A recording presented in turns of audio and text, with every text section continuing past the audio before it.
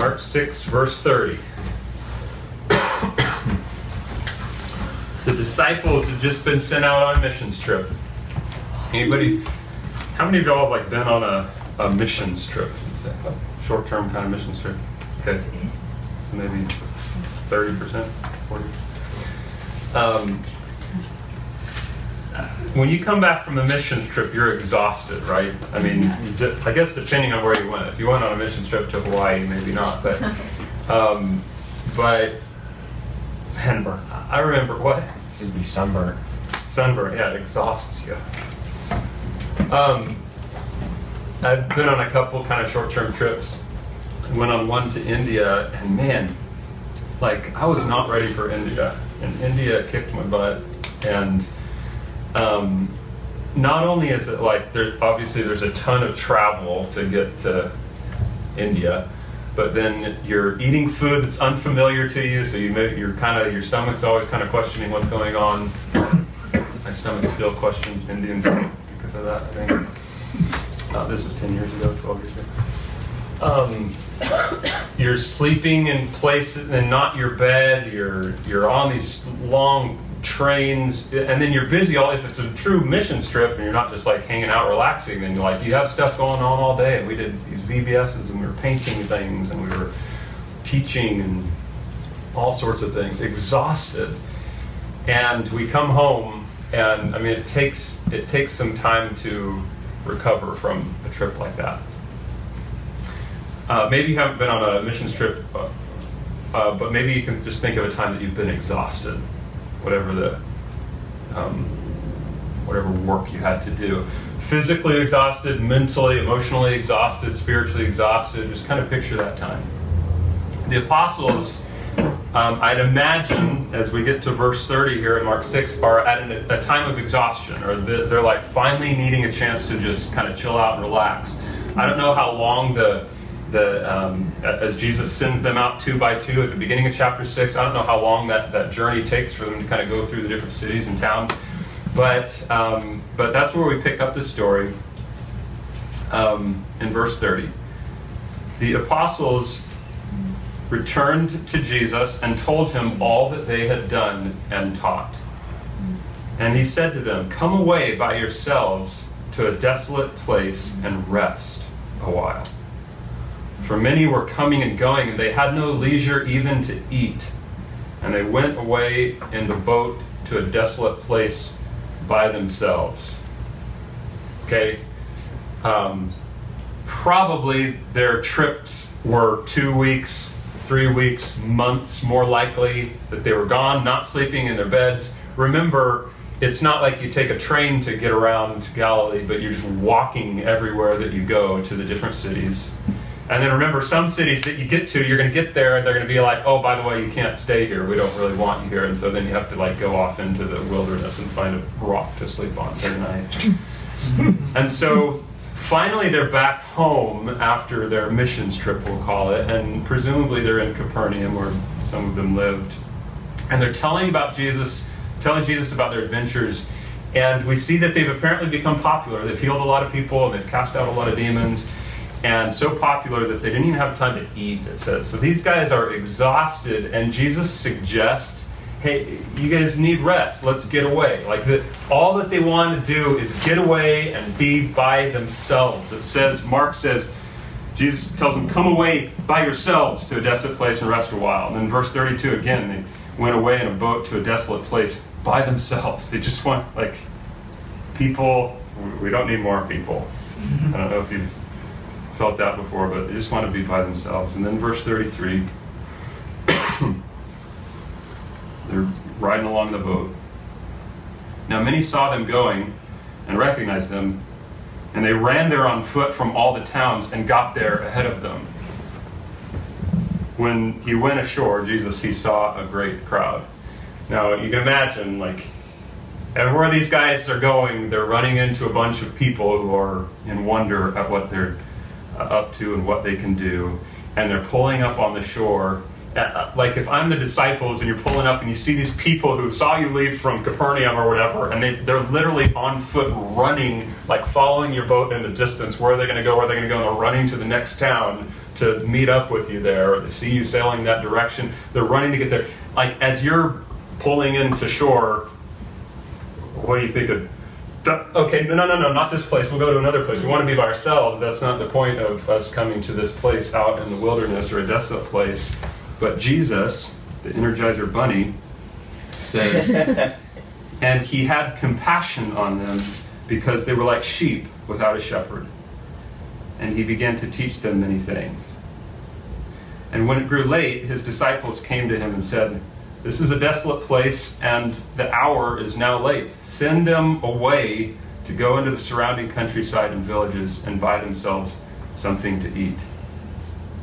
So, like, you think about it, the disciples, exhausted from their missions trip, don't even have time to eat. They're looking for this place to get away, have a little retreat with Jesus and just a few of them. They can kind of debrief and just catch up on their sleep and whatever. And then they get to this place that has a bunch of people there, and they're waiting for Jesus, who's very compassionate, as he teaches the people seemingly for a long time. I imagine the disciples, maybe they've heard some of these stories before, some of what Jesus is teaching, and they're just like, doing the thing where they're trying to listen, but they're just kind of falling asleep while this is happening. They just need to get a little bit of rest. Finally, it's like late at night, right? Or it's starting to become evening, and the disciples make a practical observation. Nobody has eaten here all day long, Jesus, and we're a good distance outside of town with no food, so people need to start heading home, right, Jesus? Like, maybe now is our chance to be alone. Like, we've literally you've said everything that you need to say, you've done what you need to do, you've exercised compassion, great. Send them away to go to the surrounding countryside and villages to buy themselves something to eat, right? Like, I hope everybody enjoyed the show, but Jesus is done for the night. Go home. Catch him again in his next tour of Galilee, and go home. Verse 37, but he answered the disciples, "You give them something to eat." So the disciples didn't even have the leisure to eat, it says, but Jesus wants them now to feed others. Now it's time for a service project. Let's feed a huge crowd of people. And they said to him, "Shall we go and buy 200 denarii worth of bread and give it to them to eat?" And I think it's probably like a sarcastic kind of question. Like, 200 denarii is like most of a year's salary, which we know the disciples didn't have because unless they just made it rich when they were out and about on the towns, but they started with zero on their missions trip, so I don't think they have this money. And I think it's Philip. It says, "What do you want us to do? Just round up $200, pull it out of our butt, and then buy these people a bunch of food to eat?" And they're, I think, kind of sarcastic in that, probably hangry, right? They're just like, what are you talking about? And verse 38, he said to them, "How many loaves do you have? Go and see." And when they had found out, they said, 5, and 2 fish. Then he commanded them all to sit down in groups on the green grass. I like that detail that Mark remembers, the green grass. So they sat down in groups by hundreds and by 50s, and taking the 5 loaves and 2 fish, he looked up to heaven and said a blessing. Now, if this was a traditional kind of Jewish prayer, it would have sounded something like this. I'll say it in English. You thought I was going to start quoting some. Something like this: "Praise unto thee, O Lord our God, King of the world, who makes bread to come forth from the earth." That would be a kind of traditional Jewish prayer. Like manna, maybe they would remember back to from their ancestors. Jesus says this blessing, and it says, "And he broke the loaves and gave them to the disciples to set before the people. And he divided the 2 fish among them all. And they all ate and were satisfied. And they took up 12 baskets full of broken pieces and of the fish. And those who ate the loaves were 5,000 men. I love that Mark, this is like a finale of bigness here at the end, all of these kind of absolute terms he's using. He divides the 2 fish among them all. They all ate, and they were not just, they had a good snack, but they were satisfied. They took up 12 baskets full of broken pieces and of fish. So in contrast to the disciples' kind of cynicism, and what are we supposed to do? Jesus provides way more than they could expect, and even more than they even needed. Part of the Jewish attire of the day is you carry this little wicker basket with you, and maybe you keep your lunch in it for the day, and you keep some odds and ends in that. Probably those are the 12 baskets that Jesus fills with the leftovers at the end. Kind of hilarious of Jesus, like, by the way, just so you don't forget what happened, you were wondering how are we going to feed all these people. Here's your lunch for tomorrow, and the next day you can bring it with you as a souvenir. And I think there's some kind of cleverness in the way that Mark is telling this. He says at the beginning there's a great crowd. A great crowd could be maybe several hundred people, but he holds off to the very end to say, and those who ate the loaves were 5,000 men. Like, can you picture just 5,000 people? And it wasn't just 5,000 people, it was 5,000 men, right? And which meant with women and children, maybe there's 10,000 or 15 or 20,000 people there that they're feeding with the loaves and with the fish. A typical town in the day had 1,000 or 3,000 people maybe. And so this is like multiple towns worth of people Jesus is feeding.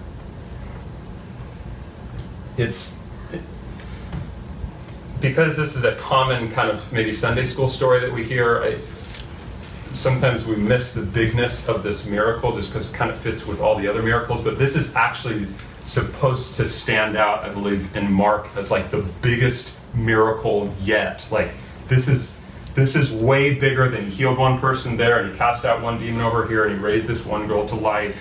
This is the biggest display of Jesus' power yet in the book. So,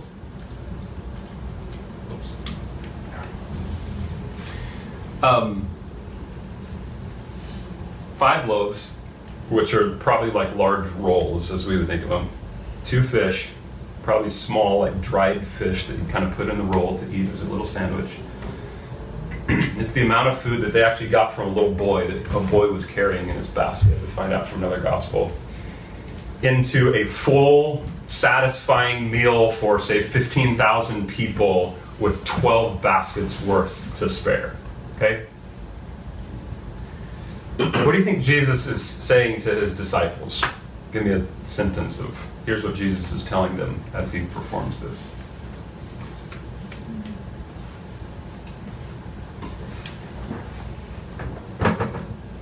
I got this. I got this. Yeah.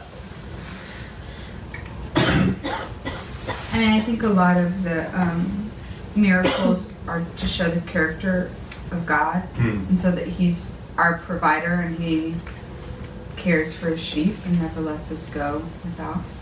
That's cool, yeah. Certainly as we read this story and we read that Jesus had compassion on the crowd and that sort of thing, we see, man, this is a compassionate God who doesn't just say, okay, I'm done for the day, you guys figure out your own dinner. Yeah. And just that idea of like, I guess Eric did sum it up and I got this, but like, Jesus isn't outsourcing that, like himself, like he's not pointing you in the direction of other things, like he is the source of what you need. That's cool. Yeah. I think of like abundance. It's very clear, I guess, and that ties together with kind of what Keely was saying in terms of like the character. It's like you think of God, you don't think of, and that relates to everything else about his character. Like there's never like, you're never going to run out. And that you could translate that to other attributes like grace and what have you. There's always an overabundance of him. Yeah, he has an endless supply of whatever he wants to give. Yeah. And it was selfless. Like he just is so sacrificial because all he wanted to do is be alone. Yeah, Jesus Disciples. he's tired too. Yeah, it's not just, hey, disciples, you need some rest, but I imagine, like, Jesus gets tired too. I think it's when he sits down with the woman at the well, it says that he was wearied from his journey. Like, Jesus feels the tiredness that we feel as well. But he is compassionate enough to say, okay, I'm going to put my needs aside. Yeah. I think it also shows, like, he's been doing all these really huge miracles, but this is like an everyday practical need that people have. And so he wants to show people, like, I want to save you. I want to forgive your sins. Like, I can do all these amazing things, but, like, I can also be there for you in everyday needs that you see, you know? Yep. I can make your dinner. Yeah. Something that easy or that regular.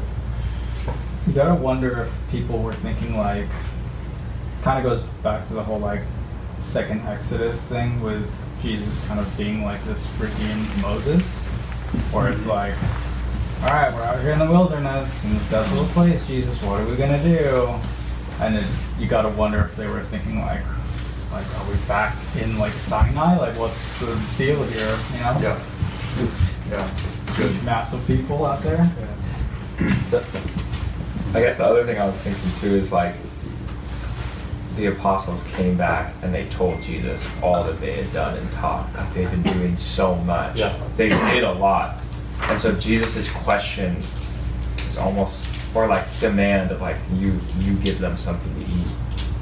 It's almost like kind of calling out like their inability to be God, no matter like what they did and whatever they did. I don't know, it's just like, it's a really cool contrast. I just like the way he's just like, you do it, and they can't. Yeah. Yeah, so that's good. Jesus is showing, he's even showing something about himself. He's creating bread, like he's multiplying bread. He's creating something out of nothing. That's, what is it, ex nihilo. Like he's doing something that only God can do. Like, he's breaking the law of the conservation of mass or whatever. Help me out, physics people. Like, you can't actually take 5 loaves and make them into enough food to feed 15, 20,000 people, right? So I think in that, one thing that at least the disciples or those who see him doing this are learning is, or should be learning, is that Jesus he's doing godlike things. And he provides and he creates, and I'm like trying to think through like what are the other times that Jesus creates something out of nothing, and it's like, well, the Big Bang when God creates the world, and then manna falling from heaven. But it's like this is what only God can do.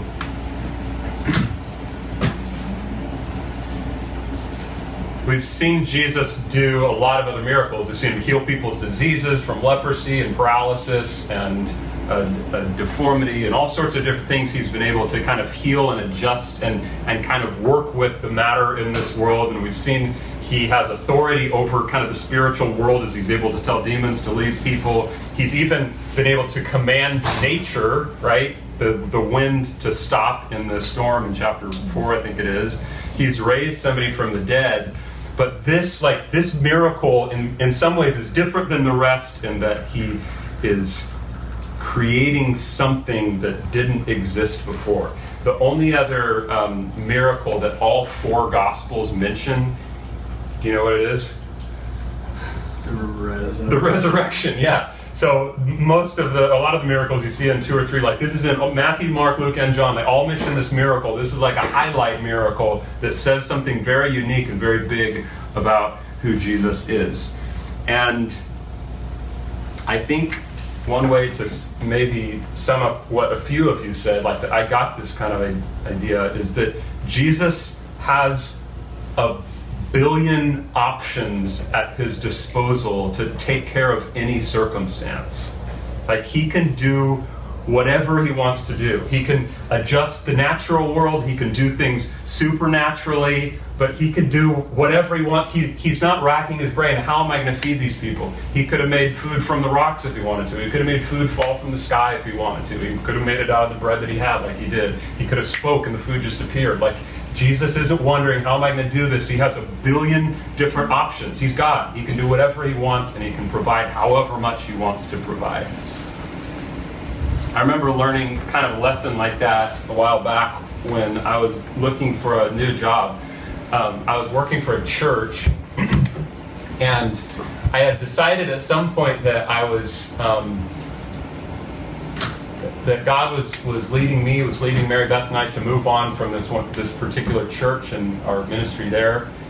And I was in a bit of a dilemma because it was a big church, so it was kind of, you have this kind of corporate structure in the church, and I felt like I should tell my boss, who was the senior pastor, I felt like I should tell him, you know what, I'm looking at other churches, I'm looking for another job, maybe moving away, and I'm looking for other jobs because, hey, this is ministry. I don't want to surprise it and say, hey, I'm giving you my 2-week notice, I'm out of here. That's not what you do if you're working at church, right? But maybe you do, because I don't want them to say, well, okay, Jared, you're not going to stick around here, so you can just pack up your things and leave today. And I kind of have that feeling maybe that some of you all have. You're thinking about, how do I leave this job, looking for another job. I finally decided, I think, to do the right thing, and I told my boss, I said, hey, I don't have another job lined up yet, but here are the different reasons why I'm thinking about moving on, and I want you to know so it doesn't come as a surprise. But I wrestled through that. We wrestled through that. Did we say something? And I think that was on a Friday, if I remember right. What I do remember clearly is shortly after that, on Monday, Tuesday, Wednesday, and Thursday next week, I had 4 job offers from 4 different churches. Now, they weren't all quite job offers. One was an actual job offer of a church I'd already been talking to. One was actually the starting of some emails with Cornerstone Church, the church that I eventually worked at. Another was a church that we had a best friend at that randomly just emailed me on Wednesday and said, hey, if you're looking around, then have you considered our church? And then another was a random friend in Chicago who was like, hey, our church is actually looking for, literally 4 different opportunities. If I just had the little bit of faith to say, God, maybe you can provide, I don't know, I don't want to be out of work, but maybe you can do something. And God, not that he gave me all 4 jobs, obviously, but he showed me I have limitless options, okay? You don't need to be concerned, I'm going to be racking my brain. How am I going to line up to provide for Jared? And one of those jobs actually worked out. But the lesson, it's as if God was putting before me, do you know who I am? And instead of just providing enough for us, it was like he was filling 12 extra baskets full of food, saying, here, I can do this, and I can do this, and then there's this, and then there's this, and have you thought about this? You didn't even know about this. God can do whatever he wants. He can create something out of nothing. And he's not out of options. He's never out of options. So I think the lesson of the loaves, one of the lessons they could have learned was that Jesus is able to do anything. He's not restricted at all. That's what they should have learned, but they didn't learn it. Verse 45, immediately he made his disciples get into the boat and go before him to the other side, to Bethsaida, while he dismissed the crowd. Does anybody know why Jesus is kind of quick to make this happen from another gospel account? He's like, hey, get in the boat, go, I'm going to dismiss the crowd. The crowd was wanting to do something with Jesus. Make him king. They were wanting to take him away and to make him king, because this was such a huge display of power. He was so compassionate. He was so good. They were thinking, we need to make this guy our king. And Jesus is like, no, now's not the time. And so he kind of quickly shuffles things around and then he escapes up to the mountain to pray. Verse 46, after he had taken leave of them, he went up to the mountain to pray. And when evening came, the boat was out on the sea, and he was alone on the land. And he saw that they were making headway painfully, for the wind was against them. And about the 4th watch of the night, so between 3 and 6 a.m. in the morning. He came to them walking on the sea. This is another great like Sunday school story, right, that we all remember that grew up in church. He meant to pass by them, or maybe a better translation is he intended to pass their way. Verse 49, but when they saw him walking on the sea, they thought it was a ghost and cried out, for they all saw him and were terrified. But immediately he spoke to them and he said, "Take heart, it is I. Do not be afraid." And he got into the boat with them, and the wind ceased, and they were utterly astounded. Verse 52, for they did not understand about the loaves, but their hearts were hardened. Interesting. Mark is tying these stories together. I want you to remember, these guys are worn out. They were expecting to find rest from their missionary journeys. They're so popular they can't even eat. They go to this wilderness area. There's a bunch of people that have just ran there to meet them. They sit through a few more of Jesus' sermons, and then Jesus is like, service project time. We're going to feed 5,000 people, 10,000 people. And then finally things wrap up. It's late at night. They hop in the boat. But oh shoot, verse 48 says the wind was now against them. And they were making headway painfully. So it's 4 a.m. in the morning. Think about how you feel at 4 a.m. And then at a very busy time in their life, when they're very exhausted, this is like physical exhaustion to the max that they could be at. And then if it's not overwhelming enough to be a few miles out at sea in a boat in the middle of the night, that is terrifying to me, just thinking about no lights and except whatever your candle light or whatever they had back then, like in the middle of the dark sea, like that's scary enough. But their arms are falling off because they're rowing so hard, and then suddenly they see a person in the water walking around. And it says they thought it was a ghost, and cried out, for they all saw him and were terrified. These poor guys, like it says they cried out. That's the only other time that this word is used is when demons see Jesus and they cry out, "Ah!" Right? And this is 12 burly men screaming in fear at this ghost that has appeared on the water. Like, these dudes are at their wits' end. Like, they have about had it. They're about to crack. And they scream. Well, what's the problem? Like, what should have happened when they saw Jesus? They should have been relieved. Like, when they see Jesus coming, they should be, oh, cool, it's Jesus. But instead, they didn't understand. If he's God, he can do anything. Okay, the miracle of the loaves wasn't just meant to be a magic trick to look at the cool illusion that Jesus pulled off. It was meant to show that Jesus can do anything. And if Jesus is God and can break the law of the conservation of mass, if that's what it's called, he can also break the law of gravity, and they should not be surprised that he is coming to them on the water. And he says, take heart, it is I. Like, have you learned who I am yet? It is I. Do not be afraid. Don't you know who I am? Don't you understand what I can do? But they were scared and they were tired and they didn't understand the lesson of the loaves. They didn't understand yet that Jesus is the Son of God. He is the creator of the universe. He created the universe from nothing. He can do whatever he wants, even walk along on water. And his presence, when they see him, should have brought them calm, but instead it brings them fear. And until he steps in the boat and the winds cease.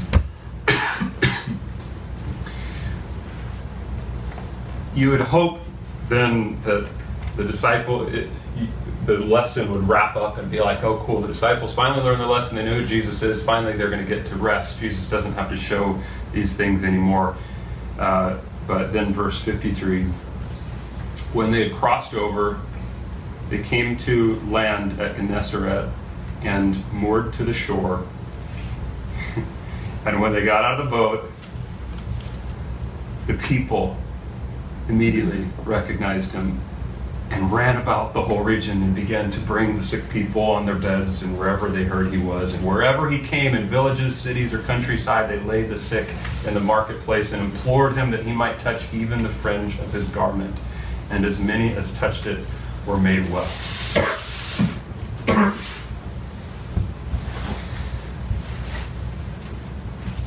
You might think that this would be the part in the story that Jesus provides a little relief and says, oh, they finally found that place that nobody was. But this first thing in the morning after an extremely strenuous night and few months, more people recognizing Jesus, running around like crazy from all the neighboring cities, bringing all the sick wherever they heard he was, and Jesus just keeps working and keeps healing. Missions trip, so much popularity that you don't even have time to eat. There's so many people around you all the time. More people when you try to get to the quiet place. More work to be done with feeding a bunch of people. It's late at night. The wind is now against them. Finally get to another place. More people. Tired, exhausted. You guys, like, have you ever felt, I don't know, maybe not to that extreme, maybe to that extreme, but have you ever felt like, man, things just do not let up? Mm-hmm. Like, there's always something to be done. And not just like something in my own life, but there's always something around me. Like, there's always somebody to serve. There's always somebody to help. There's always more people in need. And it is overwhelming to me. And I'm just tired and think, man, I need a little alone time. I need some time to myself. I always kind of feel like I always wonder, is there going to be a time when everything in my life at one point, like everything is going to be good and everything around me, everybody's going to be good, and like there's going to be just this moment of an hour or a day or two where it's like there's nothing that needs to be worried about, there's nothing that I can be anxious about, but it's all good, just at one time. Will that ever happen in my life? Sometimes I think to myself. But usually, even in times of rest, when I'm having a Sabbath or on my vacation, there's something still there always. There's always something big that's happening that doesn't kind of keep us from maybe fully experiencing the rest that we want. And we think, like, why is God sending me out into these constant storms and this constant exhaustion?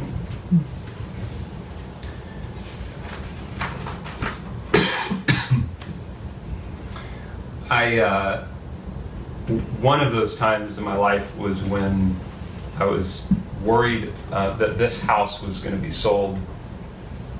This was maybe a little over a year ago. As you guys know, this house is kind of a hub of the ministry of our church, and we were informed by our landlord, hey, they're going to sell this place, and we were like throwing our hands in the air, what are we going to do? And so we emailed and talked to a number of people, and we're like, here's what you can pray for. You can pray either, number one, that this place doesn't sell, which would be a miracle because there's investors like just salivating for these properties on this street that are ready to just tear it down and build enormous apartments. So, but pray that maybe there would be a miracle and that would happen. Or pray, secondly, that maybe we could have a friend who has some cash who could buy this $2 million property and leave it as it is so that we can continue going about our ministry the way that we have. Doesn't seem likely, but maybe somebody's got $2 million just sitting around. Or, third option, maybe God, you could just provide us I can't imagine this, but maybe you could provide us with a place that is just as good or even better than what we have here in this house. There's not a lot of larger places like this in North Hollywood, a big room like this, right? Pray for these things. Pray for these. And I should have written it down, but probably within, I know within a month. Here's what happened. Some of you know the story. First, we had a friend offer to buy the place for $2 million. Secondly, we had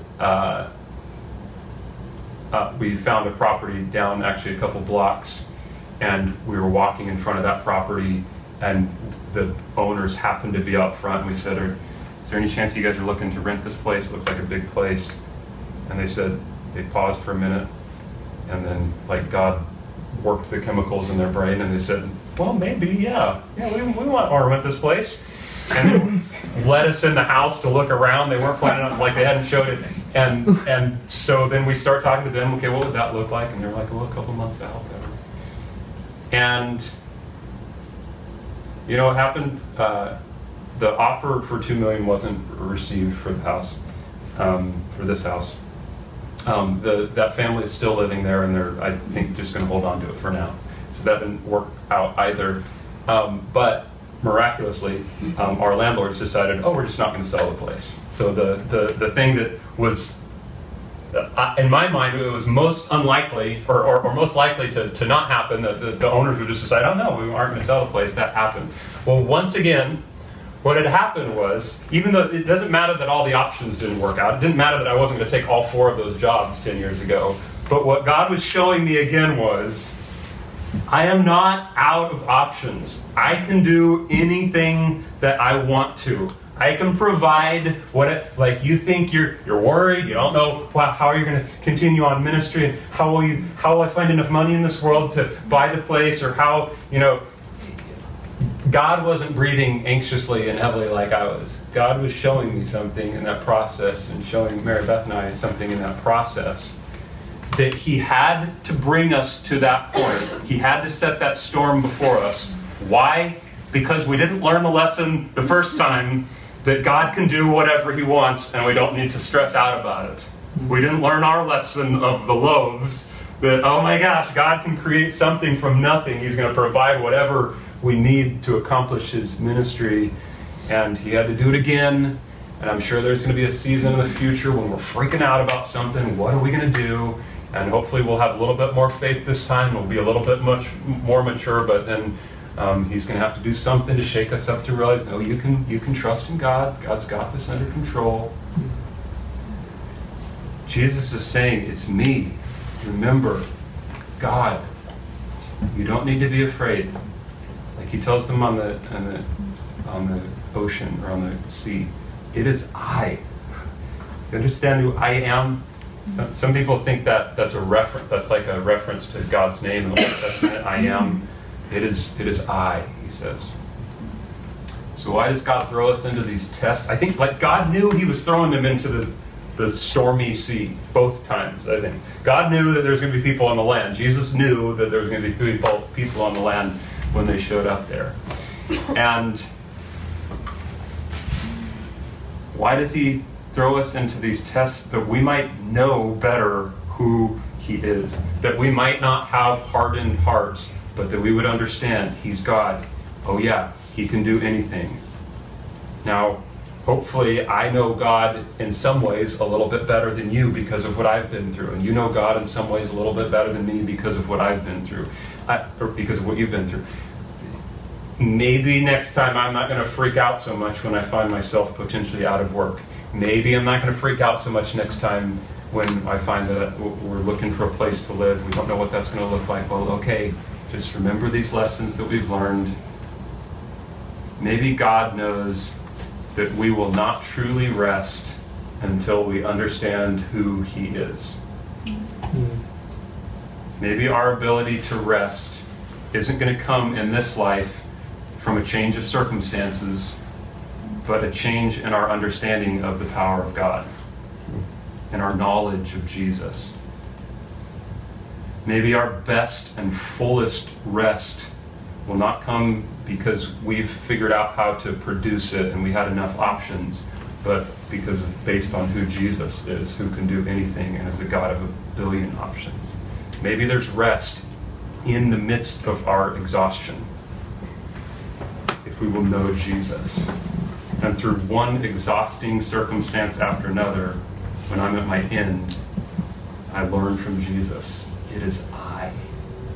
I've got this. Just watch. I've got this. I could go through all of you that I know well enough, I think, and probably say why many of you are exhausted right now in many different ways.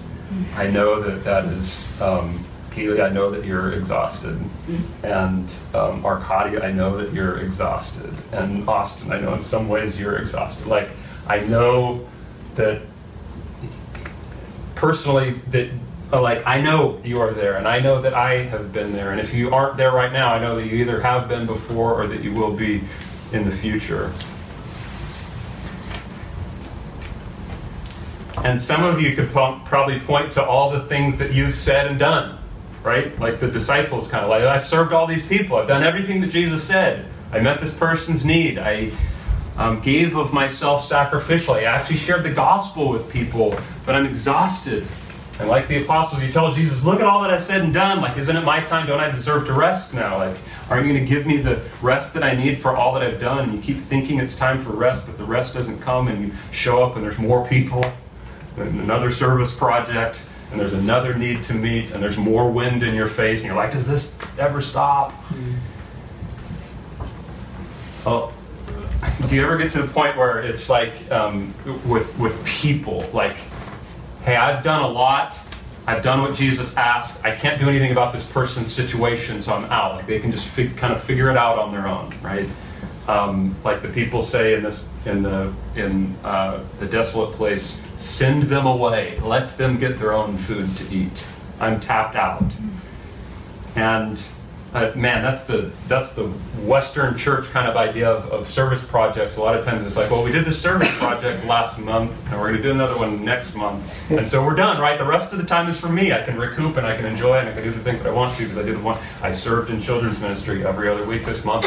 I'm good. I'm done, right? There's no more needs that are going to come after me late at night after that. Like, I don't want to have to go above and beyond, and we run out of compassion for people, and we run out of energy and power to do things, and we feel tapped. And I notice Jesus, again, Jesus got tired. I think he physically, anyway, probably was more tired than anybody else in the story. But read Jesus' heart. Somebody read Mark 6:34. This is when they're first trying to get away. Mark 6:34.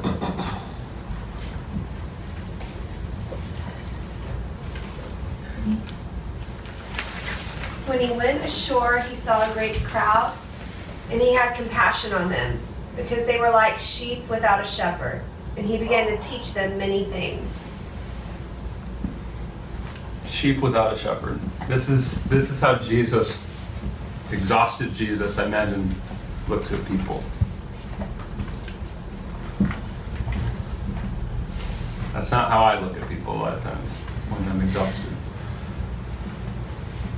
Jesus doesn't ever do things out of cold obligation. Well, I guess I'm supposed to heal them, so I guess I'll just go ahead and heal them. But he's moved with compassion. He's full of goodness and mercy, and he sees people in their desperation. And it's interesting, when the disciples return from their missionary journey, they say, here's all that we did and all that we said. And you wondered, what did they think to themselves? Jesus, here are all of the hurting people that we saw, and how many sheep are without a shepherd out there. No, they're like, look at everything that we did, and they think about themselves, and they're like, okay, now we're at a place that we're supposed to rest, and it's okay, I've already done my projects, I've already done everything that Jesus commanded me to do, just send these projects away. And meanwhile, Jesus is looking at these people, and he sees a bunch of sheep without a shepherd, running around helplessly, hungry, sick, in danger. To think of sheep without a shepherd, and these people running around, scrambling about from city to city, trying to catch up with Jesus, like they're frantic. And Jesus thinks he sees them and he wants to help them because he's looking at them. He's not thinking about, oh my gosh, all that I have, look at all that I've done, and I just need some rest for myself. Jesus didn't focus on all that he had done and said and think, well, that's about enough. He kept his eyes on the sheep, and he let himself be moved with compassion towards them.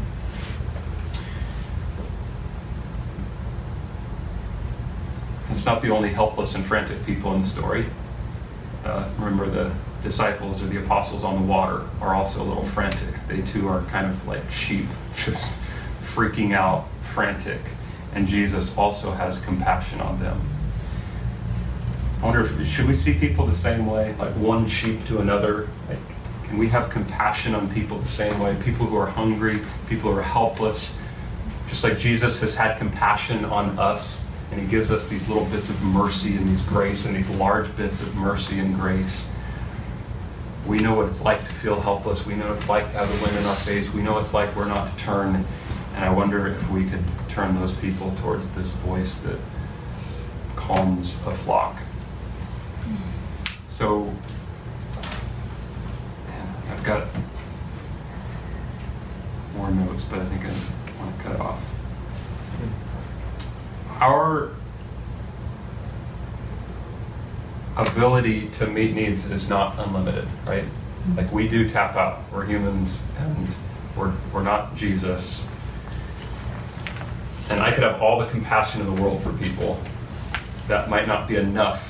Like, I'm still going to run out, right? To whom should we turn? Not only look for compassion, but when we feel like we have limited options or capacities. Remember how the exhausted disciples, they're presented with this problem, a bunch of hungry people. And maybe they felt compassion on the crowd like Jesus did. Doesn't seem like they did, but let's suppose that they did. They certainly don't have the resources to make it happen. They were powerless until Jesus shows them, hey guys, I've got 1 billion options. Watch this, 5 loaves, 2 fish. Voila, okay, here, now, like, the things that you don't think are impossible or are possible for you right now, I am making possible.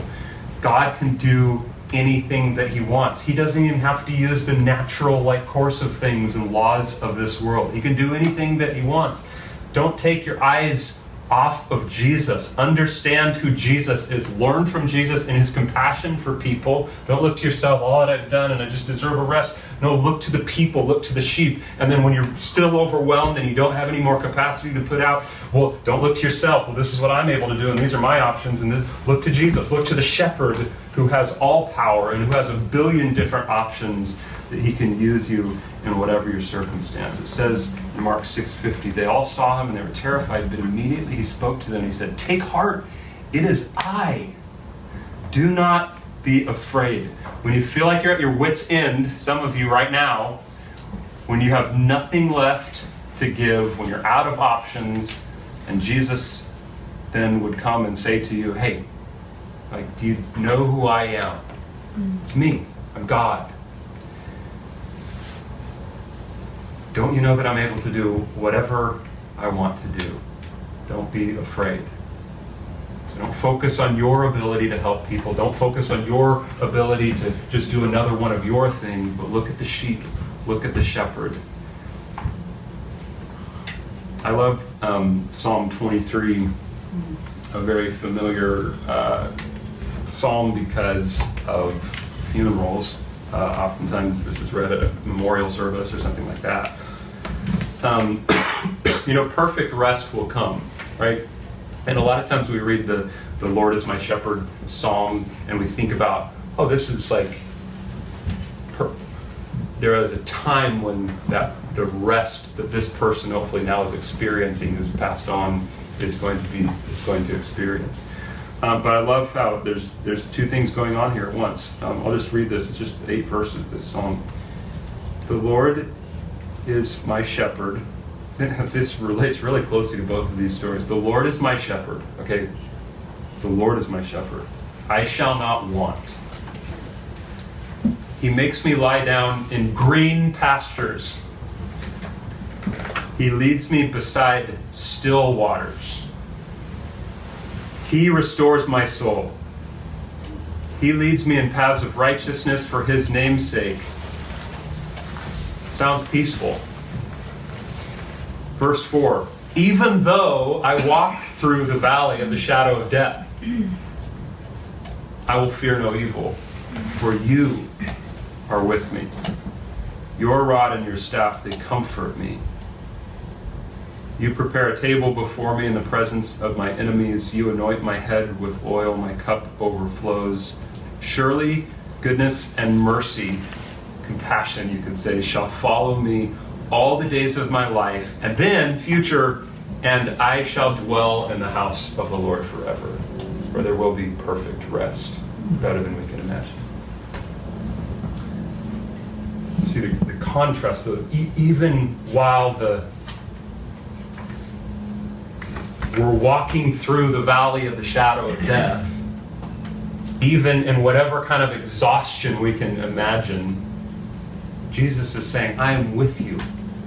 I comfort you. You will not be in need. You can sit down in green pastures and I will feed you. And I will make the waters beside you calm when they need to be calm. If you trust me as your shepherd. I don't know what to leave you with or what kind of stands out in all of that, but hopefully you can pull something in your exhaustion